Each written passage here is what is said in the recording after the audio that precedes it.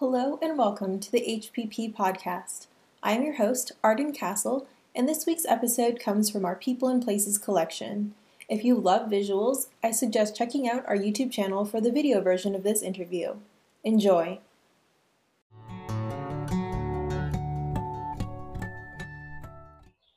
Hello and welcome. This is Health Promotion Practices Author Interviews, and my name is Arden Castle. Each episode, we will explore a recently published article and its author. This week, I am joined by Dr. Liz Chen, author of Enhancing Community-Based Participatory Research Through Human-Centered Design Strategies, which was published in January of 2020. This episode is focused on her professional career, which is just one part of a three-part series with Dr. Liz Chen. Tune into our other episodes to hear more about her and our other authors. But without further ado, welcome Dr. Liz Chen. How are you doing today? I'm doing well. It is finally fall in North Carolina, and so I'm excited that the weather is more brisk and I can actually breathe instead of swim when I go outside with the break in humidity. So looking forward to spending more time outside. Excellent, yeah. And I feel like we've all been cooped up, so it's going to be nice to have outside be a reasonable place to be. Agreed. So you currently work for UNC Gillings School of Public Health, but you haven't always worked in higher education. How did you go from a high school science teacher to a researcher? What did that journey look like?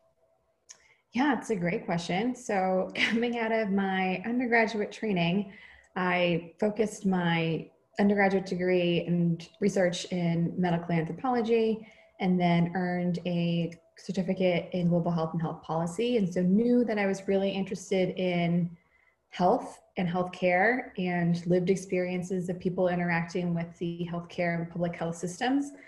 But it was just really daunting actually to look at all of the options for public health schools coming out of undergrad. And I wasn't quite sure what field of specialty I wanted to go into. And so before I picked, I decided that I really needed to spend more time learning more about systems that touch a lot of people and most people in our country, which is the K-12 education system. And so I chose to apply and accept a position with Teach for America in Eastern North Carolina, which is what initially brought me to this state, and took a 2-year placement teaching high school biology and chemistry in Northampton County, which is on the North Carolina and Virginia border. And I absolutely loved it and really enjoyed interacting with mostly 10th, 11th, and 12th grade students in a community that was rural and very different from the one that I was raised in. And so it was eye-opening to travel and live in a different part of the country, and then to listen a lot to students and parents and fellow teachers and hear what their experiences were like growing up, and to really gain insight from them about what they wanted to see improved about health education in their schools and communities. And so once I started asking questions and getting answers, I realized that I didn't have skills that I wanted to be able to collaboratively address these concerns and challenges alongside students and parents and school leaders. And so chose to pursue my master's in public health degree at Gillings in the Department of Health Behavior. And so really appreciated getting rigorously trained for both a career in practice and research that focused on intervention design and evaluation. And while I was in my 2-year master's program, continued to work with teachers and community members and students in rural Eastern North Carolina, and started some projects in collaboration with them. And so chose to enter a PhD program directly out of my master's program, and then went through all of that. And so my area of research right now is at the intersection of adolescent sexual health, mobile health, and design thinking or human-centered design. And so I'm really interested in how we can use tech for good, especially for young people, to equip them with the knowledge and skills that they want and need to thrive. So that is the medium version of how I got here. And that is really exciting, going from a place that you know to a different opportunity with different folks where you're listening more and thinking more about different perspectives, and then a humble moment to think maybe I need more resources, and then going back to school and then really thinking about how technology can be so helpful these days. And I'm aware that you co-founded a technology nonprofit called My Health Ed with two other minority women in 2016, which is really exciting. Can you tell us about this app and how it relates to design thinking? You were saying that technology can really help, and I'm curious, how did this come about? Yeah, so earlier in 2014, we had applied for and received grant funding, and ultimately the grant came from the US Department of Health and Human Services through the Office of Adolescent Health, and it was in support of a program administered by what was then called the National Campaign to Prevent Teen and Unplanned Pregnancy, the national nonprofit, and is now called Power to Decide. And that particular accelerator opportunity was looking for teams of 3 who would be willing to spend some time thinking about how to improve teen pregnancy rates across the country. And the requirements were that it had to be some sort of technological solution, and we would have to undergo human-centered design training and apply those methods to our research. And so we were fortunate enough to be selected, and then were trained formally by IDEO, the design firm out in the San Francisco Bay Area. And the focus of our project was teens ages 13 to 15, and trying to figure out how to better equip them with high quality online sexual health resources that were already developed. We chose the population towards the end of middle school and at the beginning of high school because we knew that there were a decent number of evidence-based classroom programs for older high school students, but that many students initiate sexual intercourse between middle school and high school and in the first couple of years of high school. And so wanted to really target our intervention for that specific age group. And so after many rounds of engaging with young people and other adults and stakeholders involved in their lives, we ultimately launched an app called Real Talk, which is available for download in iTunes right now. And it's an app that crowdsources real stories from real teens on a variety of taboo topics, including puberty, bullying, and relationships. And our young people submit stories, and our team curates them, and then we link each of the published stories in our app with a high quality online sex ed resource from trusted places like amaze.org. So young people have indicated that they really like sharing their stories, reading other people's perspectives, and then also learning by being directed to credible, trustworthy sources. And so that is the app, and we have had success having users across more than 100 countries and have had over 15,000 downloads worldwide. And so that is something that we're really proud of. And while I'm no longer explicitly part of the organization, I really continue to support the nonprofit's mission in using design thinking to improve the health and well-being of young people of every identity. That is really, really exciting and really cool. I mean, that's a lot of downloads and a lot of impact that this is able to do, and not only connecting them with other peers with perhaps similar stories, but then also getting that to the research. I think that's just an excellent and really cool way to use design thinking. There's definitely a gap in education for those priority populations. As you mentioned, this spans all these different identities. I'm curious, as an Asian woman, how has your identity shaped the way that you interact with public health? It's a great question. I am the daughter of 2 immigrants and identify as Chinese American, and grew up in a predominantly white suburb of Boston, and recognized early that I did not look like the majority of the peers that surrounded me. And I think that sense of otherness made me realize that I have a variety of different identities, not just my racial, ethnic one, but am a daughter, am a former teacher, am now a co-founder of a tech nonprofit, and then also a professor. And so intersect with a lot of different identities and a lot of axes of privilege. And so I think a lot about the community partners with whom I work, the students with whom I teach and mentor, that my identity and which lens I choose to approach my different aspects of work might change as to which ones are more at the forefront depending on the activity that I'm doing. But I am constantly aware and reflecting on my identity and what it means in the spaces that I'm in and with the people that I interact with. And so I think now more than ever, more folks are and need to continue reflecting on their unique identities and their intersectionality and how that impacts the way that they see the world and other people, and especially their public health work.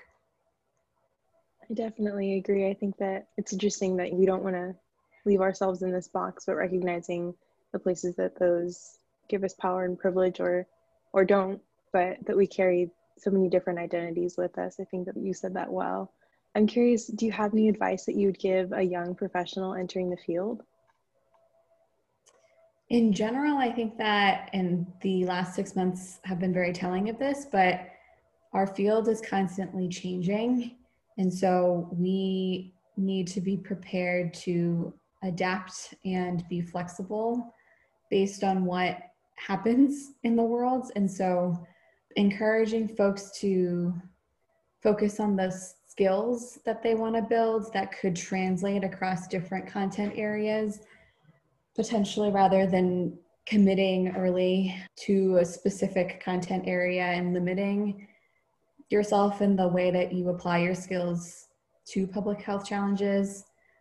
I think mentorship is also really important. And so identifying trusted mentors and being proactive about cultivating relationships and maintaining them over time, and then paying it forward and making sure that as you transition into the field or into academia, that you are holding space and time to proactively mentor others is really important. And then I think everyone should continue to reflect on current events and the Black Lives Matter movement in trying to understand how we can move towards anti-racist public health work.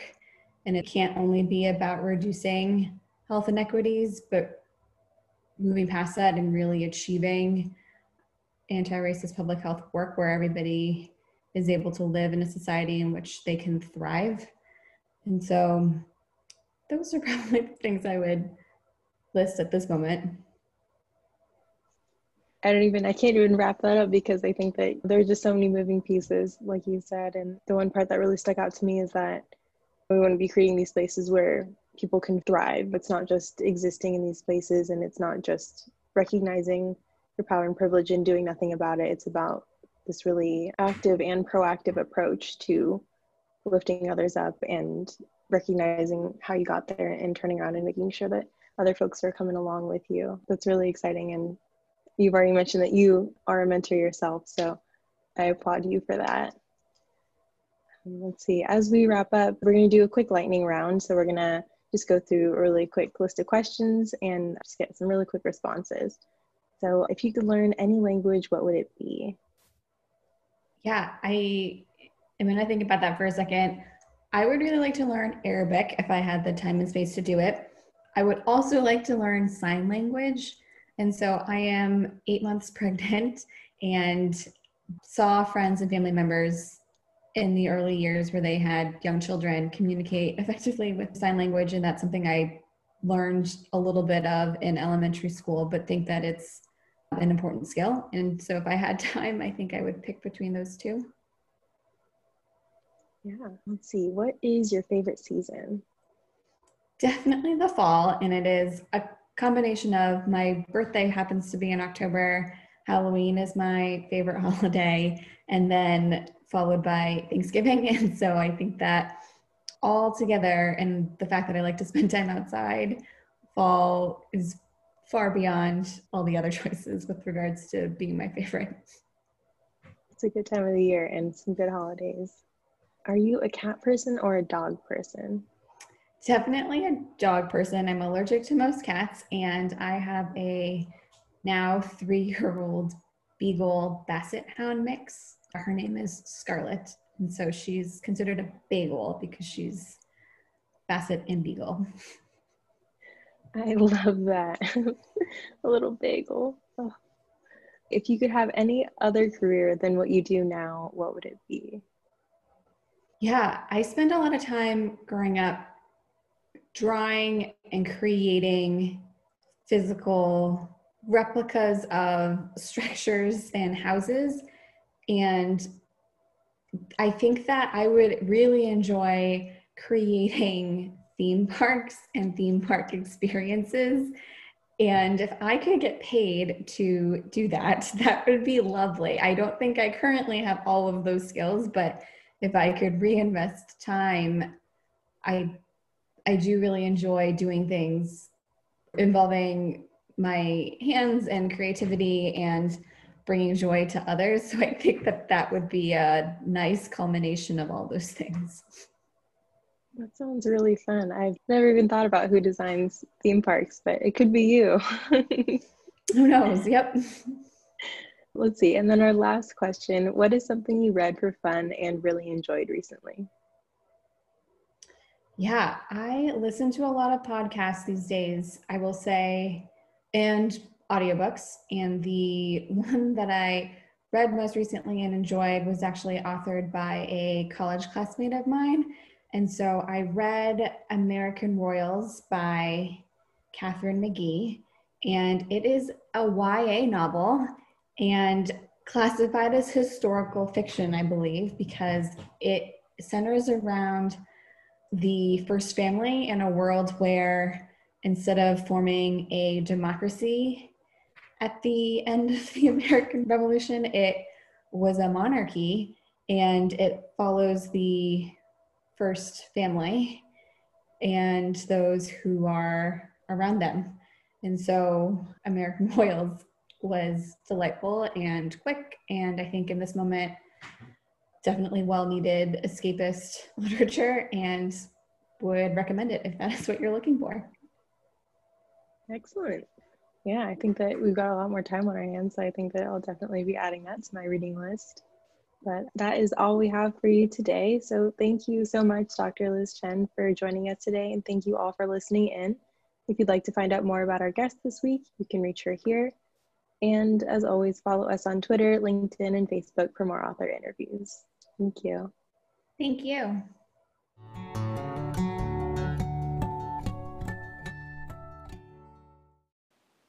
Thank you for listening to this week's episode from the HPP podcast. If you enjoyed this content, let us know. You can find more from us on our website, social media, Sophie, and Sage, and you can find all of these links in the podcast description. Take care.